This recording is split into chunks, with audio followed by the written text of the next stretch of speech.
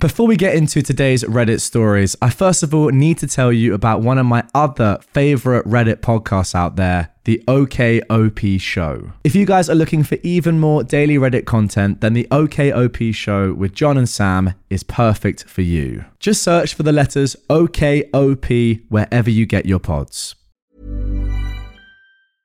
Hey, it's Paige DeSorbo from Giggly Squad. High quality fashion without the price tag. Say hello to Quince. I'm snagging high-end essentials like cozy cashmere sweaters, sleek leather jackets, fine jewelry, and so much more. With Quince being 50 to 80% less than similar brands. And they partner with factories that prioritize safe, ethical, and responsible manufacturing. I love that. Luxury quality within reach. Go to quince.com/style to get free shipping and 365-day returns on your next order. Quince.com/style. What is going on, everyone? Welcome back to my channel. Today I've got an entitled parent story that's going to blow you away.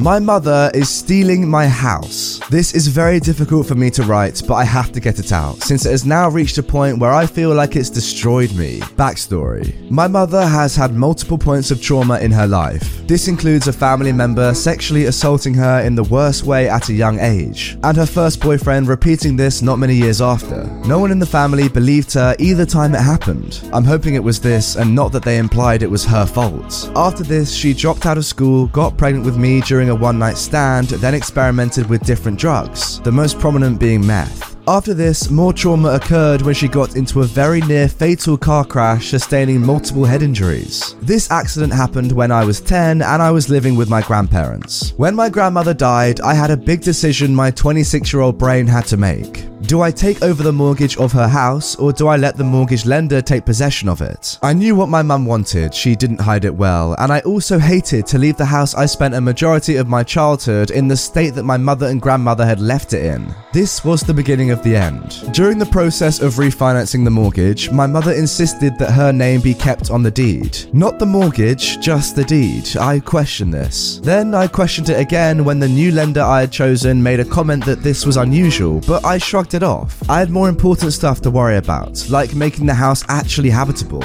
Unfortunately, something goes wrong with my grandmother's life insurance and I only get a quarter of what I'm supposed to. This did not happen to my mother, although she did spend a large chunk on funeral expenses. Whatever, I think, I have money in my savings, so I forced my SO to come with me, roll up my sleeves and get to work on the house. There is pet damage in 90% of this house, so new carpets, new linoleum in the kitchen, new paint on every wall, a new well, new fridge, new washing machine, new toilet. Keep in mind, when I say new, I mean bought at thrift or restores as often as possible. I even found a warehouse to buy the carpet discount and a friend to help teach me how to install it. I repaired electrical outlets, holes in the walls, gutters, and the riding lawnmower that was in the garage. I worked hard to create an environment that I could be proud to call home. Then it happened. When my mum moved into her house, she immediately spent hundreds of dollars on brand new furniture for her dining and living room. I scolded her a bit, telling her how I was paying a fraction of what she was by going to thrift stores. She gave me excuses such as they don't have any in her area, 30 minutes away, or how she wanted her house to feel like a home. I just shook my head and said I thought it was a bad move.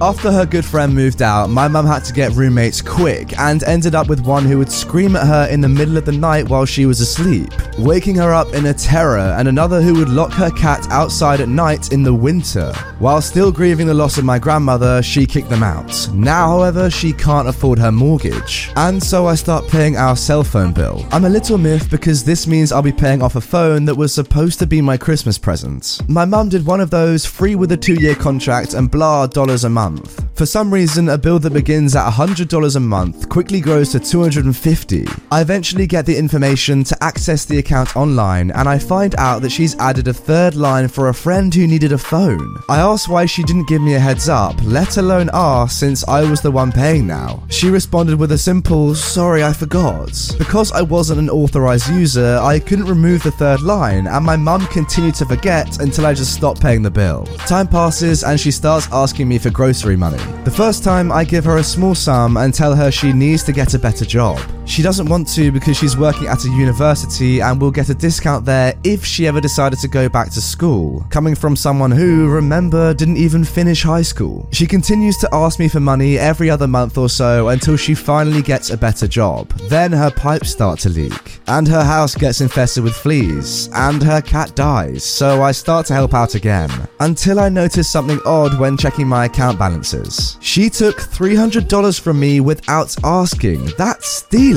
After everything I've done, she stole $300 from me? Okay, I'm gonna quickly interrupt the narration here so I can quickly reflect on what we've read so far. Up until this sentence you see on this screen right now, I kind of felt bad for OP's mum. Like, a lot has not gone well in her life, she's struggling for money, her mother's just died, but then I read this. Now I can kind of understand why this story is on r/entitled parents. Anyway, getting back to the story, sigh. I confront her about this on one of her visits as she's leaving. She says she was going to tell me that day, even though she hadn't, and that she was so sorry and she wouldn't do it again. I told her I knew she wasn't going to do it because I changed all my information. She cried and said she was sorry that I had to do that, but she understood. It was less than a month before she was asking for money to help finish working on her pipes. I gave it to her. Then my car started breaking down. I'd had it for 12 years and a friend found a better car for only $1,000 more than the repairs would have been. So I buy it with a pretty modest auto loan to cover what I can afford.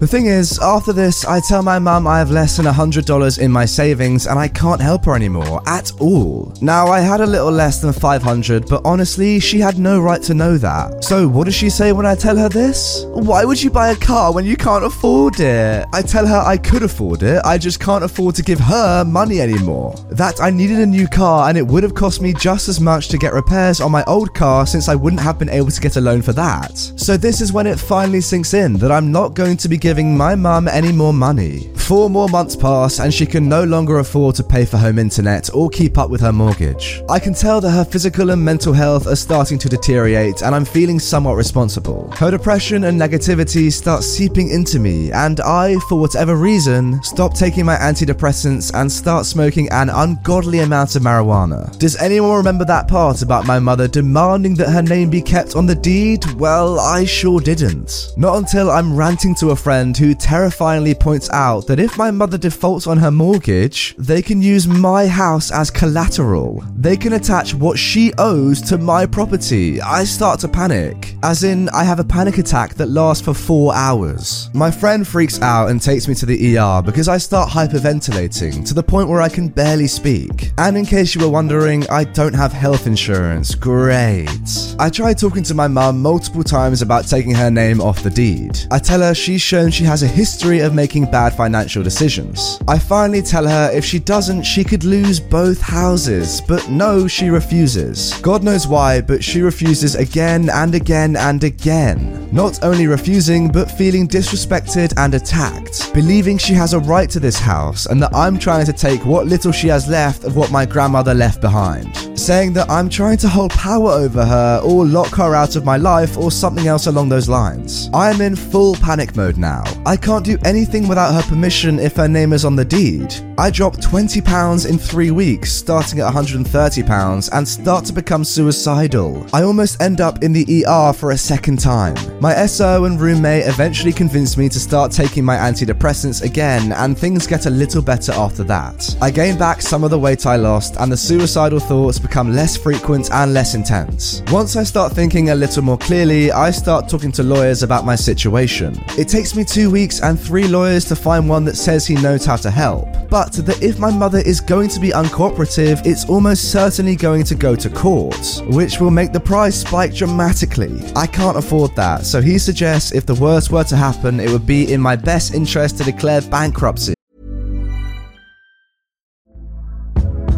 Hey there, it's Michelle Norris. I'm host of a podcast called Your Mama's Kitchen. When I travel, I'm usually looking for a way to find a taste of home when I'm not at home. And one of the things I love to do when I am at home is entertain. And Airbnb allows me to do that. When I was in California recently, I rented a house that had a great kitchen. And when we were sitting around the table, we were all thinking, we're in someone else's house. Someone could be in all of our homes as well.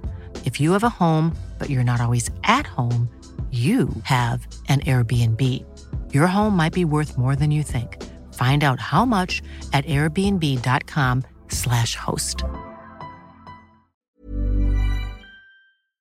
So, I asked my roommate to help me talk to my mum one last time. I tell my mum that I've been talking to lawyers, tell her again that she could lose 2 houses if she doesn't remove her name, tell her it could result in my bankruptcy. No, she won't remove her name. She starts crying in despair and anger. I shouldn't be blaming everything bad in my life on her, she says. There are things more important than money, she says. And why do I keep attacking her like this, she asks. So I finally concede. The only thing I would feel comfortable doing that would keep her name on the deed and allow us to keep this house is if she sold her current house for as much as she could muster and then take over the mortgage I'd been paying off. I would take my name off anything connected to her or this house and walk away. Walk away from a home I had created after 4 years of work and over $5,000 invested in repairs alone. I don't even know what more to say at this point. Thank God I have people in my life who love me, because after all this is done, my mum will have lost the last person she had.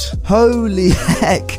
What a story. Let me just take a breath. Wow, I need to think about this. First of all, to the poster, reading this has absolutely broken my heart. I'm so sad and sorry that you're going through this. You've done an amazing job to keep pushing and find out what you need to do, and you've proven to be an incredibly resilient person in the past. It doesn't feel like it right now, but you will keep moving forward. Just cut that dead weight from your life as much as you can so she stops sinking you with her. Honestly, don't even wait until she sells a second house. Just remove yourself from the deed and cut contact now. I feel like the longer you wait, the worse it's gonna get. You never know with your entitled mum. She keeps making so many excuses anyway, there's no guarantee that she's gonna do what you ask in this instance. It's just so shameful on the part of your mother. I mean, what is the role of a mother? To look after your children. It shouldn't necessarily be the other way round. Yes, of course, if they ever need help, of course, help out your parents. But not to the extent where they start ruining your life. That's too much for me. So overall, this story doesn't show an entitled mum in the way that we're used to, I guess. Normally we come across parents that are just so clearly entitled, you know, screaming at the manager, just being entitled in general. Whereas I think this mum is a closet entitled mum. She doesn't come across as one initially, but when you dig a little deeper and see what she's done in the past, she is actually probably more entitled than the normal entitled parents that we meet. Anyway guys, that is gonna do it for this Entitled Parents episode. I really hope you've enjoyed it. A little bit of a different one, but yeah, that was deep. If you want a more normal, light-hearted entitled parent story, click the video on screen for some of my more usual content. I'll say this to you, if you don't laugh during that video, you're more than welcome to leave a dislike. With that all being said, I will see you guys tomorrow with 2 more fresh videos on the channel.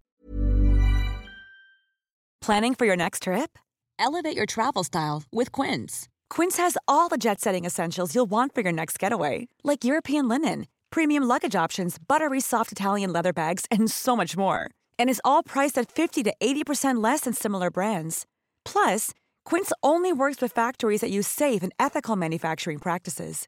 Pack your bags with high-quality essentials you'll be wearing for vacations to come with Quince. Go to quince.com/pack for free shipping and 365-day returns.